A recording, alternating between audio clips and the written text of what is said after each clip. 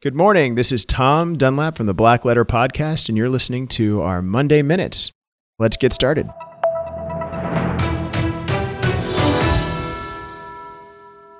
Today we're going to talk about a challenge before the D.C. Circuit Court. D.C. Circuit Court Judge Justin Walker is now faced with differing arguments from the Department of Justice on what is essentially the same subject matter. In order to understand what the case is about, I need to give you a little background on what's called the DMCA, or Digital Millennium Copyright Act.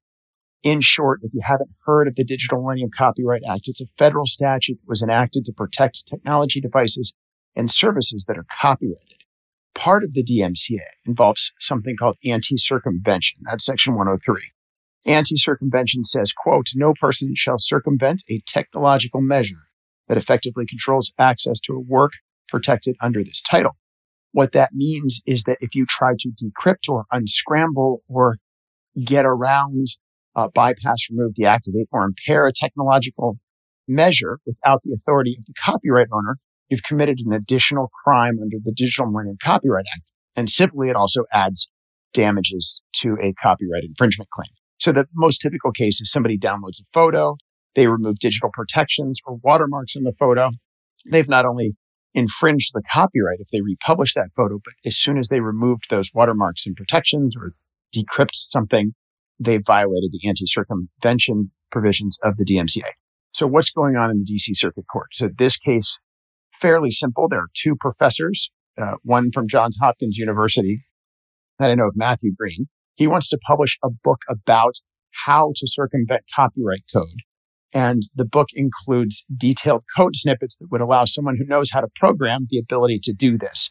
The other side of the case is Andrew Huang, who researches digital video technology, and he wants to sell a program that does the same thing that Professor Green describes in his book. And this is really interesting because the Department of Justice, during oral argument this week, said it's okay for the book to be published because you would need knowledge of how to do code. So if you read Matthew Green's book, you would have to know how to write the code that he's put in his book to make the technology, whereas Mr. Huang's digital video technology is a completed program, and somebody would merely have to buy the program to circumvent the technology. So they're saying one is legal and one is illegal. The Electronic Frontier Foundation represents both of the plaintiffs.